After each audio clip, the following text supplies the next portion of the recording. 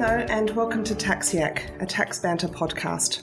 We love yakking about tax, so we've invited a range of tax experts and practitioners, including our colleagues at TaxBanter, Webmartin Consulting and Tax Ed, to have a chat with us. We hope you enjoy this episode of Tax Yak. I'm Robyn Jacobson, a senior tax trainer with TaxBanter and your host of today's podcast. I'm joined by one of my colleagues, Jenny Dayborn, who is a senior tax trainer with TaxBanter. Today we're going to have a yak about the ATO's focus on work-related expenses. Jenny, welcome to Tax Yak. Thanks, Robyn. It's good to be here. Great to have you here. All right, there's been a lot of attention over the past year, I guess over many years, but in particular the last year in relation to claims being made for work-related expenses and the ATO's interest in those claims. If we have a look at some of the background and provide some context, for the last year the ATO has been talking about the tax gap. Now, a gap is defined as the difference between an estimated amount of a liability theoretically payable and the amount that is actually reported or collected by the ATO over a given period. Now, for the last year, they've said it's big, but we've now got some figures. And the ATO announced mid-year that for the 14-15 income year, the work-related expenses tax gap, or the tax gap relating to individuals, was $8.7 billion. In other words, they're collecting about 94% or so of the tax they should be collecting, but there's a really big gap there. Most of the gap related to incorrect claims for work-related expenses, but there was also some omitted income, for example, cash wages not being declared, and also rental property expenses being claimed incorrectly. I want to walk through with you some of the errors that people are making on some of the issues that the ATO is coming across. But just before we get into that, I just want to mention to our listeners that mid-year, again around July, the ATO released some really useful and quite colourful fact sheets on work-related expenses. Now, in relation to the categories that they cover, there's one for car expenses, clothing and laundry, travel expenses, employees working from home, and self-education expenses. They're also accompanied by 18 fact sheets that relate to specific occupations. So if you want to go and find these particular ATO fact sheets, they're not intuitive on the ATO website. It would be good if they were. So I suggest that you put in the following search term into your search engine: Tax Time Toolkit 2018. That's Tax Time Toolkit 2018. And in your search results, if you look for a URL or a web address that has iOrder in it. It may not seem like an ATO website, but iOrder is the one you want. And when you get into that, the ATO has available as PDF downloads a range of these documents. So, Jenny, your thoughts on these documents that were released mid-year, how useful are they? Oh, I think they're really useful. They're quite comprehensive, they're practical, they're simple, easy to read, and they've got lots of calculations in them. At the end of the day, taxpayers want to be able to easily see what the rules are and what they can actually do to comply with the rules. And by the ATO publishing these fact sheets in a practical manner, they should get a lot more use than they probably are. But as you say, it would be much easier if they were more prominent on the ATO's website. Do you think there's been misunderstandings over many years as to what you can and can't claim? And we'll get into the specifics of particular claims shortly. But do you think broadly there's been misunderstandings? Absolutely, because the number of accountants out there who would say that they lose a client because they won't claim an amount that the taxpayer wants to claim, and the taxpayer's response to that, but everyone else is claiming it. So from the ATO's point of view, it's really easy audit technique to fill in their so-called gap all they need to do is audit one employee of a large employer. And if they find a fundamental error in one employee's tax return and there's 300 other workers for that same employer, there's a really easy target for next week's audit by going back and looking at all the other employees for that same employer. So when we lose a client because we won't do something, it doesn't necessarily mean it's wrong. Just because everybody else is doing it doesn't mean that they're necessarily going to be they're going to be correct at the end of the day. So we just need to be really careful about only claiming what we're entitled to claim and not worrying about what other people would say that their friends do and all their colleagues and the people in their social occasions and things. All right. The ATO has put out some golden rules, and from my perspective, when I'm out talking to the accountants that we train, so many of them seem to forget some of the fundamentals. Section 8.1, you can claim a loss or an outgoing to the extent it's incurred in gaining or producing assessable income. We've known that provision since we left uni. And yet the basic rules about incurring the amount are sometimes overlooked. So the ATO's reminded us of the 3 golden rules. 1, the taxpayer must have incurred the expense themselves. So they must have paid for it. And if indeed they did pay for it but were reimbursed for it by their employer, then of course they can't claim it because there's no net outlay.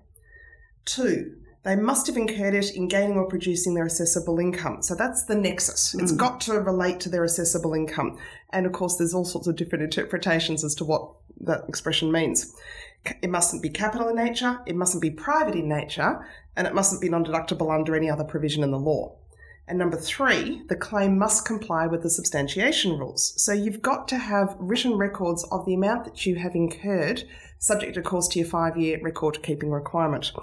So we'll have a chat in more detail shortly about the substantiation rules because that seems to be a big area of misunderstanding. There seemed to be this perception that I can claim amounts without records because of all these substantiation exceptions. And one of the other areas too that it's very easy to make is doing a tax return. At the end of the day, accountants are time poor like everybody else, and a salary and wage return doesn't necessarily generate a huge amount of income. So it's very tempting to pick up a client file, look at what you claimed for them last year, and then continue on the same basis. And that just repeats the error if the error is wrong. Jenny, just to cut you off there, I've got a joke that I roll out quite often in this context. Why did the accountant cross the road? Because they did it last year. Yeah, that's right. Yeah. That's very true because people just go to last year's work papers. Yeah, that's right. Yeah, so the reality is we look back to last year, they claimed 5,000 kilometres, so we claimed 5,000 kilometres this year, and then when the ATO comes and looks at the file in the event that they do, our work papers show nothing because all we've done is repeat last year. And it is very easy to find that whilst the employee might have been employed by the same employer for the last 10 years, their role might have changed. They might not have actually even used their car for work for the last 5 years. And yet that just then puts, egg all over the accountant's face. But it also puts the accountant higher on the ATO's priority list because the way that the ATO looks at which tax returns they order, they might pick occupations and salary levels, but that will also lead back to accountants. And it's easy to run a list of the tax agent registration code and the types of claims that they have and how many they have over a certain amount over a certain period of time. And then that can lead to a much broader audit going forward. So we've just got to be really mindful that just because everybody else does it, just because we did it last year, doesn't matter. We've got to stop each year, start fresh, ask the question, what expenses have we incurred? Have they got the connection between the income? And then what are the substantiation rules and can we comply with those? All right, so perhaps if we delve into these general claims one by one. D1, car expenses. So just to give you some statistics and then we can launch into a discussion. In 2016, over 3 million taxpayers claimed around $8.5 billion in car expenses. That's an average claim of $2,800 per claimant. Now, with 5,000K, it was 66 cents, of course. We're getting pretty close to these people claiming an average of 5,000K, call it 4,500 or so. What are your perceptions on how people are claiming this amount and are they doing it correctly? Again, it's one of those things that if I use my car for work, that means I'm entitled to a claim of 5,000 kilometres. And with having so many individuals claiming 5,000 kilometres, it is for 5,000 kilometres per taxpayer per car per year. But if you travel in excess of that, then you can either do the logbook method or limit your claim to 5,000. So having a huge number of people claiming exactly 5,000 is not the end of the world. It's just a question of whether they are actually entitled to that claim at all. And it's not just a standard deduction. You've got to calculate by reasonable estimate the number of kilometres that you actually do and then work backwards to see whether you've got the correct records. And the ATO, I actually like the ATO's app on my deductions, which is nice and easy because that actually allows you to create a logbook via the app or just record all the trips because it'll come up with D1, it'll come up with car, it'll allow you to put in your destination, it'll ask you whether you want a return trip and it will calculate the kilometres and add them for you. And, and every now and then you get an email saying you haven't backed up lately and it will cause you to, enter into a or create a spreadsheet of your expenses for the year. And then this year with the Tax Time Toolkit, the ATO gave us the mechanism to download the information with the photos if we've taken photos of any receipts for work-related expense claims, and allow that to be transferred across to the tax agent's portal. So the information is there. It's just a question of whether taxpayers are calculating their claims correctly and then keeping the right records. The ATO's document here, Car Expenses, What's Under the Bonnet, is actually quite useful and explains both the cents per kilometre and the logbook method. So one of the interesting things on that fact sheet, Jenny, was that above 5,000, yes, you run logbook. But if it's up to 5,000, it does say you still need to have a reasonable basis for working out your claim. And it goes on to say a reasonable basis for working out your claim would involve keeping some sort of diary record.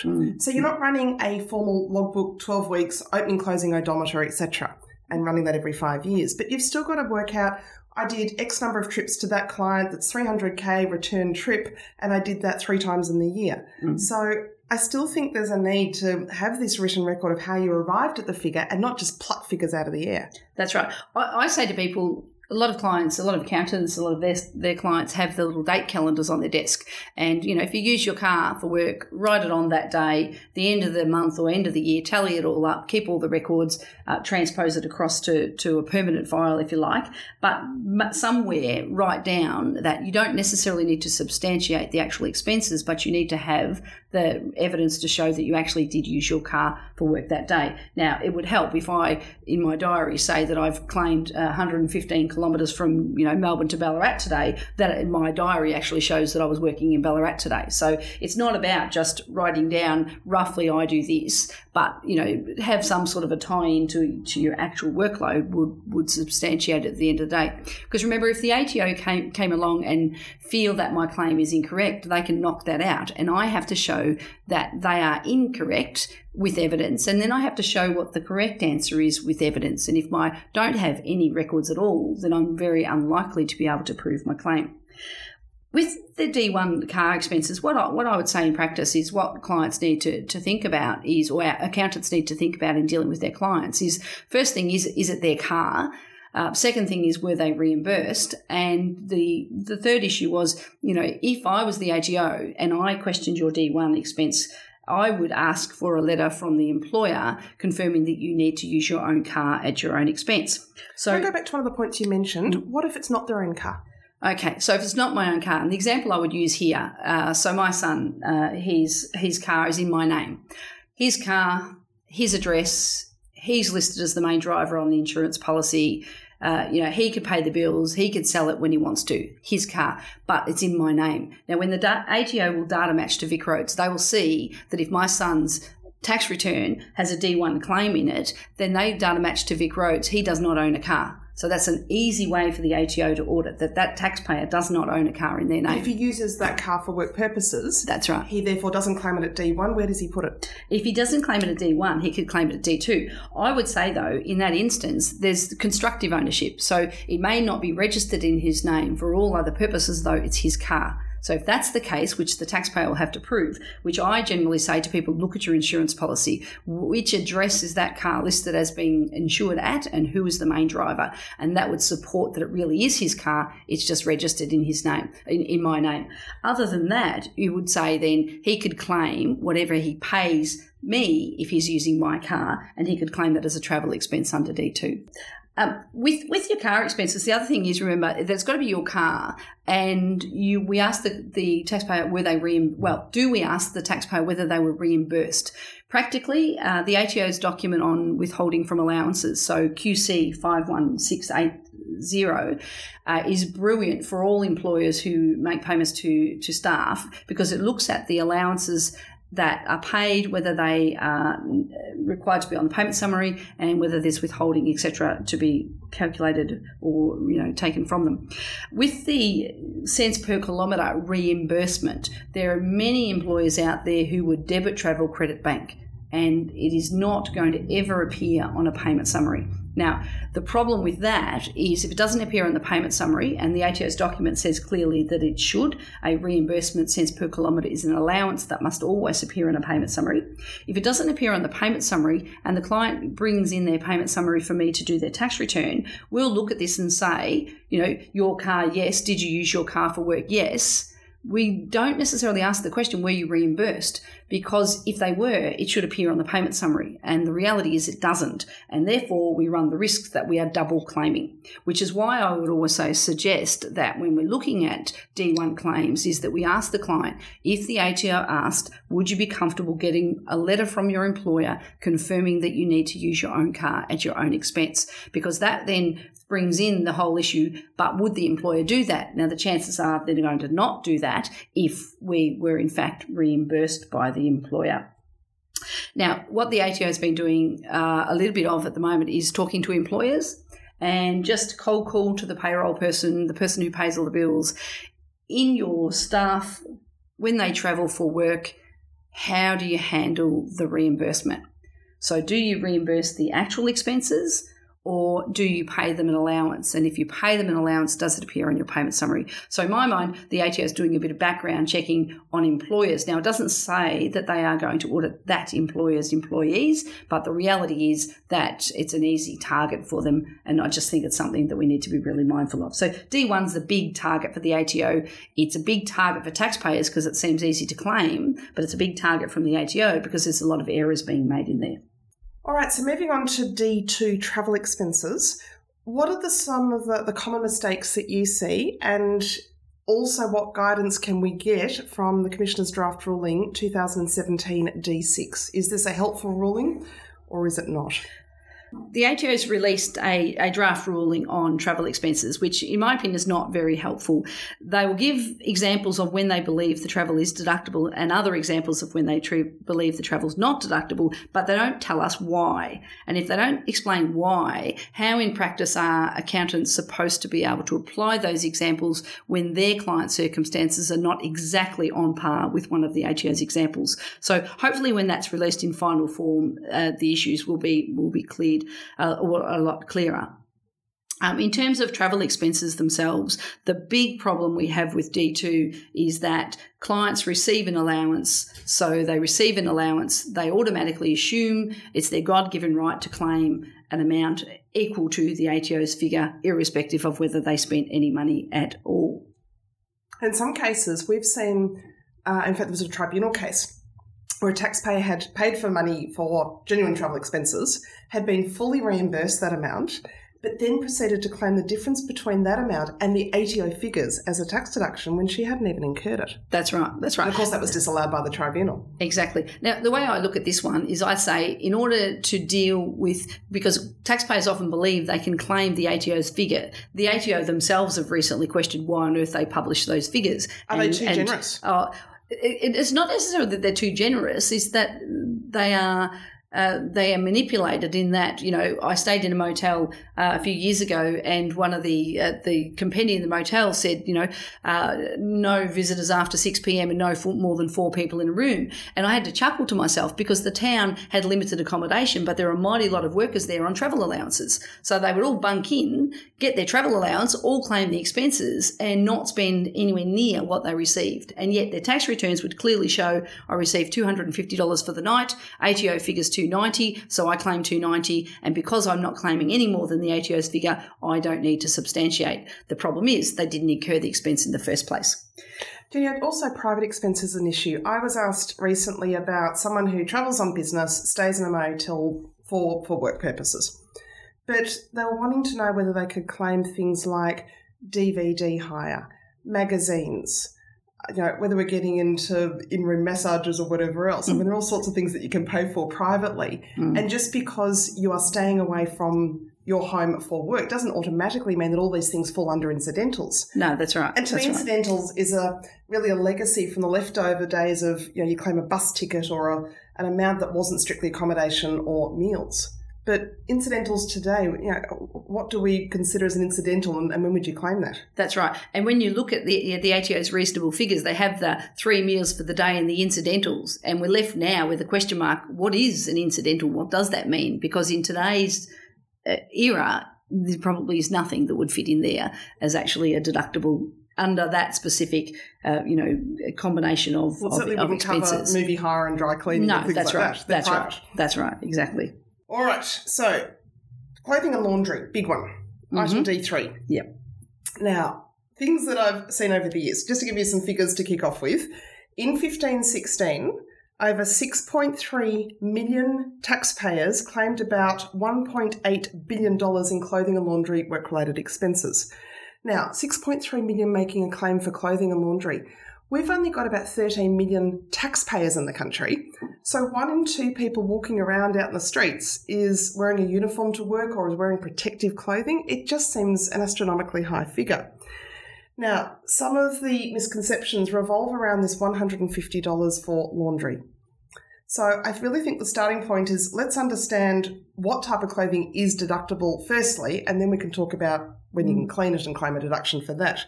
So the 4 categories of clothing, we've got our uniforms, compulsory, non-compulsory. Compulsory, generally the employer is going to pay for that anyway, but if the employee pays for it, fully deductible. If it's non-compulsory, the uniform would have to be registered on the Textile, Clothing and Footwear Corporate Wear Register. And having a tiny logo that doesn't meet the guidelines or having too many colours or having things in the wrong place might prohibit those uniforms from being recognised and therefore deductible. We then get into occupation-specific clothing.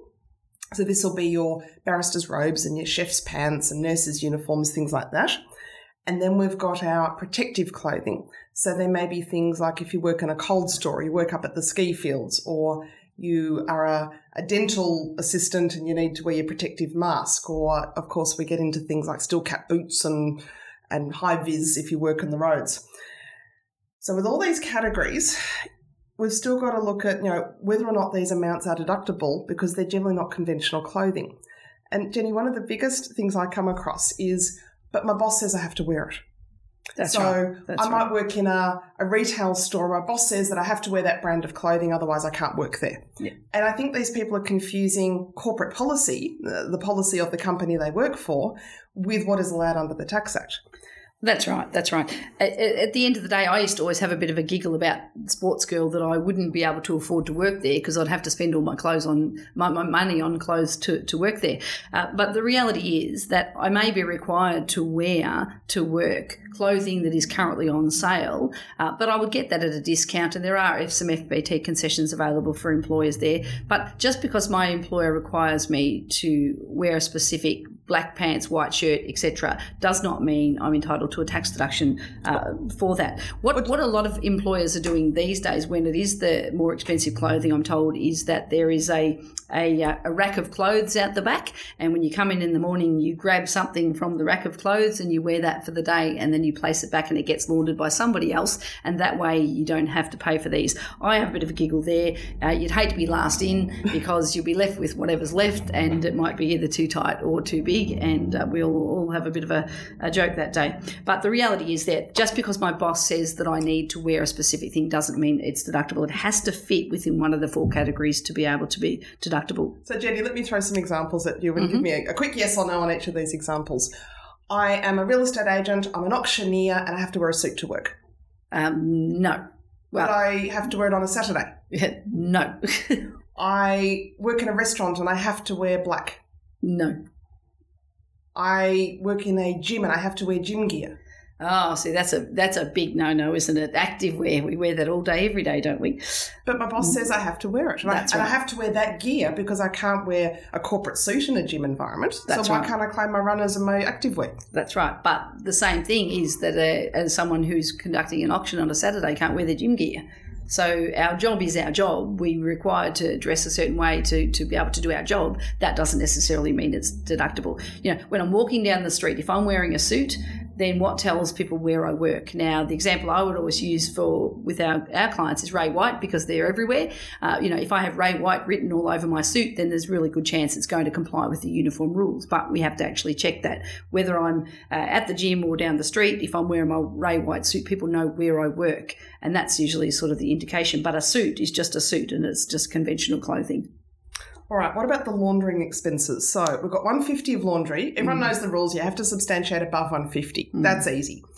Under $150, there seems to have been this misconception again that it's a free-for-all, that you can just whack $150 into your tax return, and in fact 1.6 million Australians are claiming exactly $150 for laundering expenses. What are the rules? Do you have to substantiate? It's not $150 free for all. It's based on the 50 cents a load if you share your clothing with your private and $1 a load if you don't. Of course, we don't share our washing with our business and our private clothes, do we? So, $150 without substantiation. What accountants sort of probably end up with is something like $144 or something like that in there. If I am not entitled to a deduction for the underlying clothing, then I'm not entitled to a deduction for the laundry and dry cleaning. So just claiming the $150 doesn't cut it. And often what taxpayers do is they claim these amounts on the assumption that no one's going to bother querying it. And I've asked accountants this, would you expect the ATO to query a $150 laundry claim? And the general answer is no. And when I ask why, they say because it's not worth it. And then I turn around and say, well, if I'm the ATO and I audited you, are you likely to defend that claim? And the answer then is no, because it's not worth it. I think so. Therefore, if I'm the ATO, I would actually ask that question, because what that has led to is not so much about the laundry. It's that you're only able to claim the laundry if you can claim the clothing. So by the ATO questioning my laundry claim, they're discovering that people are claiming clothing that they are not eligible for the deduction for. So it's not just a $150 question. It could be a $1,000 question that's actually being asked. That's a really good point. Their fact sheet also speaks that under $150, there must still be, once again, a reasonable basis for how you arrived at the claim. And the fact sheet goes on to explain that a reasonable basis is what you've already described, the dollar per load or the 50 cents per wash if shared. And I was asked recently, so we're expected to go and count the number of washes? And the short answer to that is yes, you are. So again, I think there's been a misunderstanding about you can't just make figures up. There has to be a basis for how you arrived at that figure. That's right. I also use the other example. The alternative is to using the $150 is to actually substantiate your depreciation of your washing machine, your dryer, your laundry powder and your water.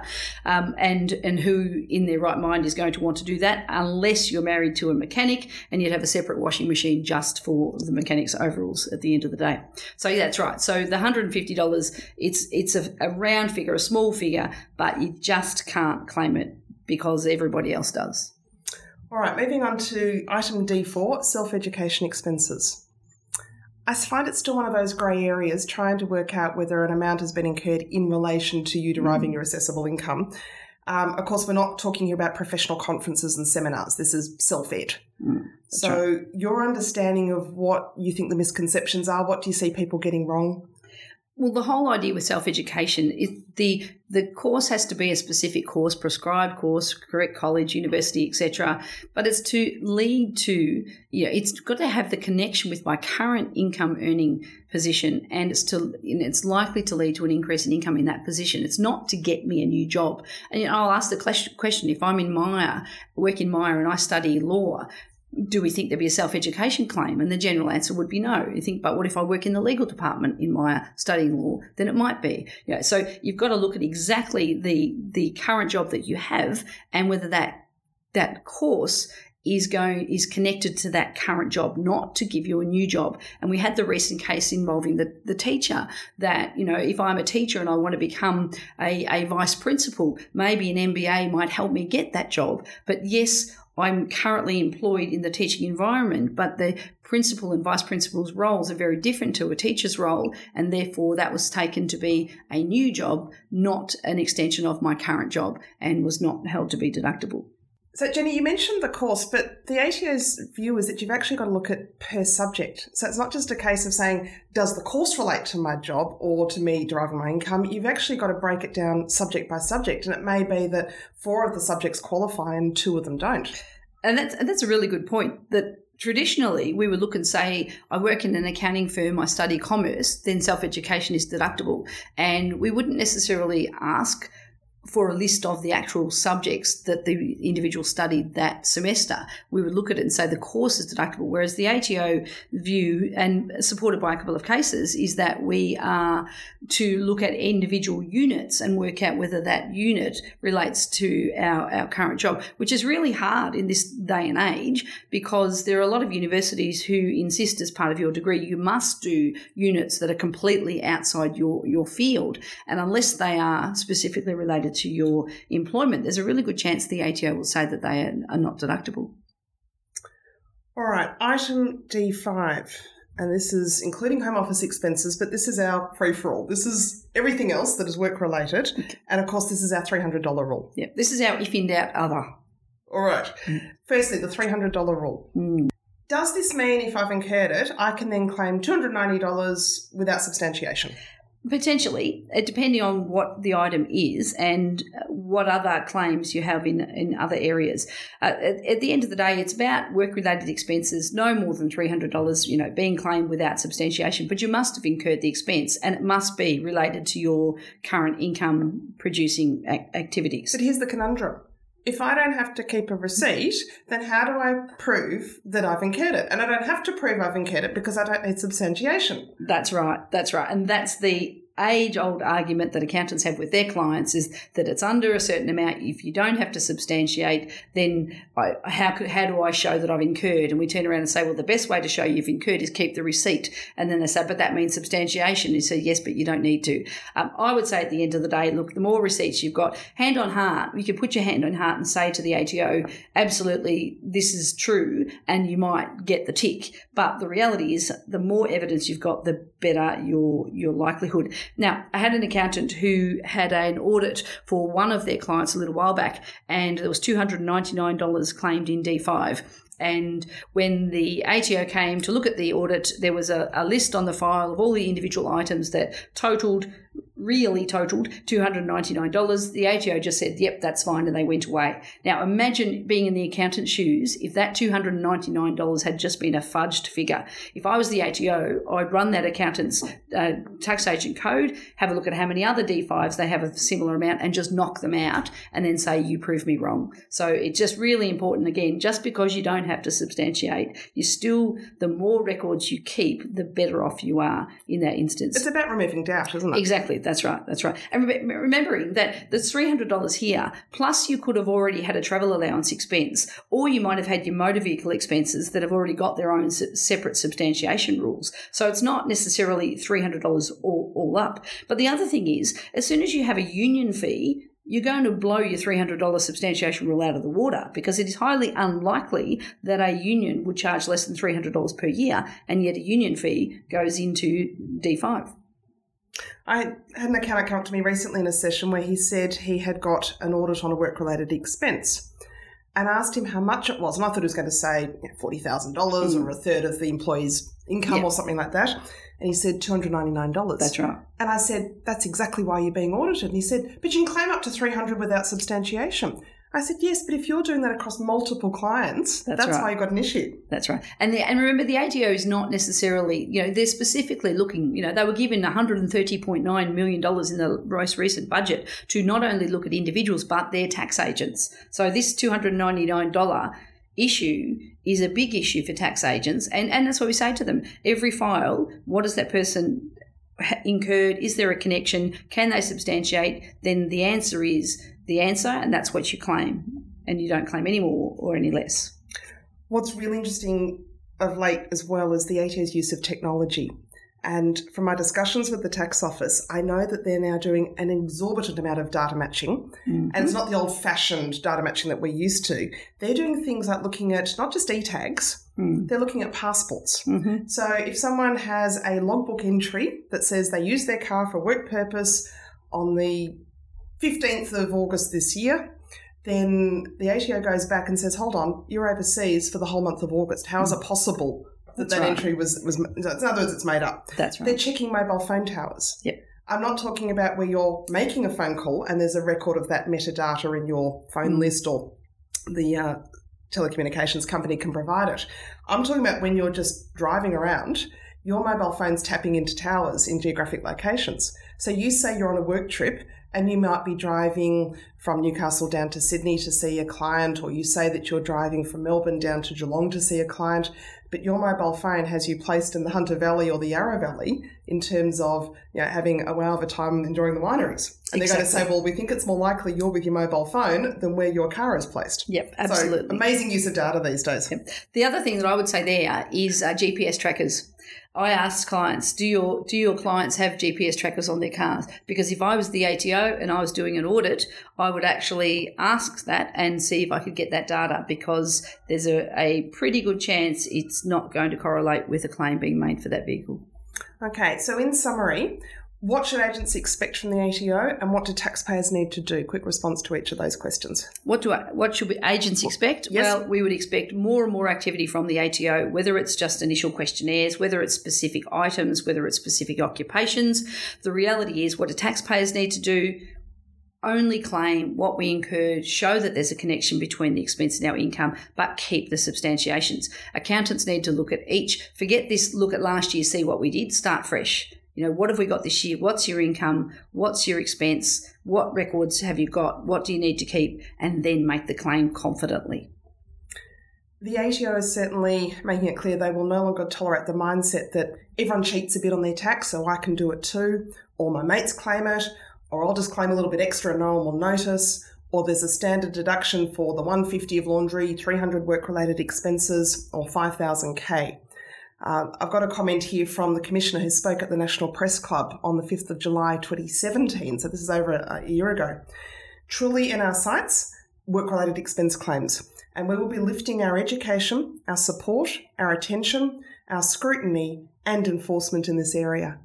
That's right. So, closing observation, if every single person paid the correct amount of tax they're supposed to under the law and no one claimed anything that they're not entitled to, revenue collections would unquestionably be higher and the rate of tax payable could be lower for everybody. That's right. And at the end of the day, that's what I say to clients. If you earn the income, paid the tax rate is not 100%, so you can then honestly do what you want with the rest of the money. And if it's okay for one, it's okay for all of us. And at the moment, we've got some people being quite aggressive and the majority not, and we end up with an unfair outcome. And as the ATO would say, a tax gap. Thank you, Jenny. Really appreciate your insights today. Thanks, Robyn. Thanks for listening to this episode of Tax Yak. If you're enjoying our podcasts, please take a moment to rate and review the show wherever you are, because it will help to improve the profile of the show. If you'd like to connect with us on social media and let us know what you think or suggest future topics or speakers, you'll find us on LinkedIn and Twitter, or you can email us at podcast@taxbanter.com.au. You can also find our regular blog articles at taxbanter.com.au/banter-blog. We look forward to you joining us next time.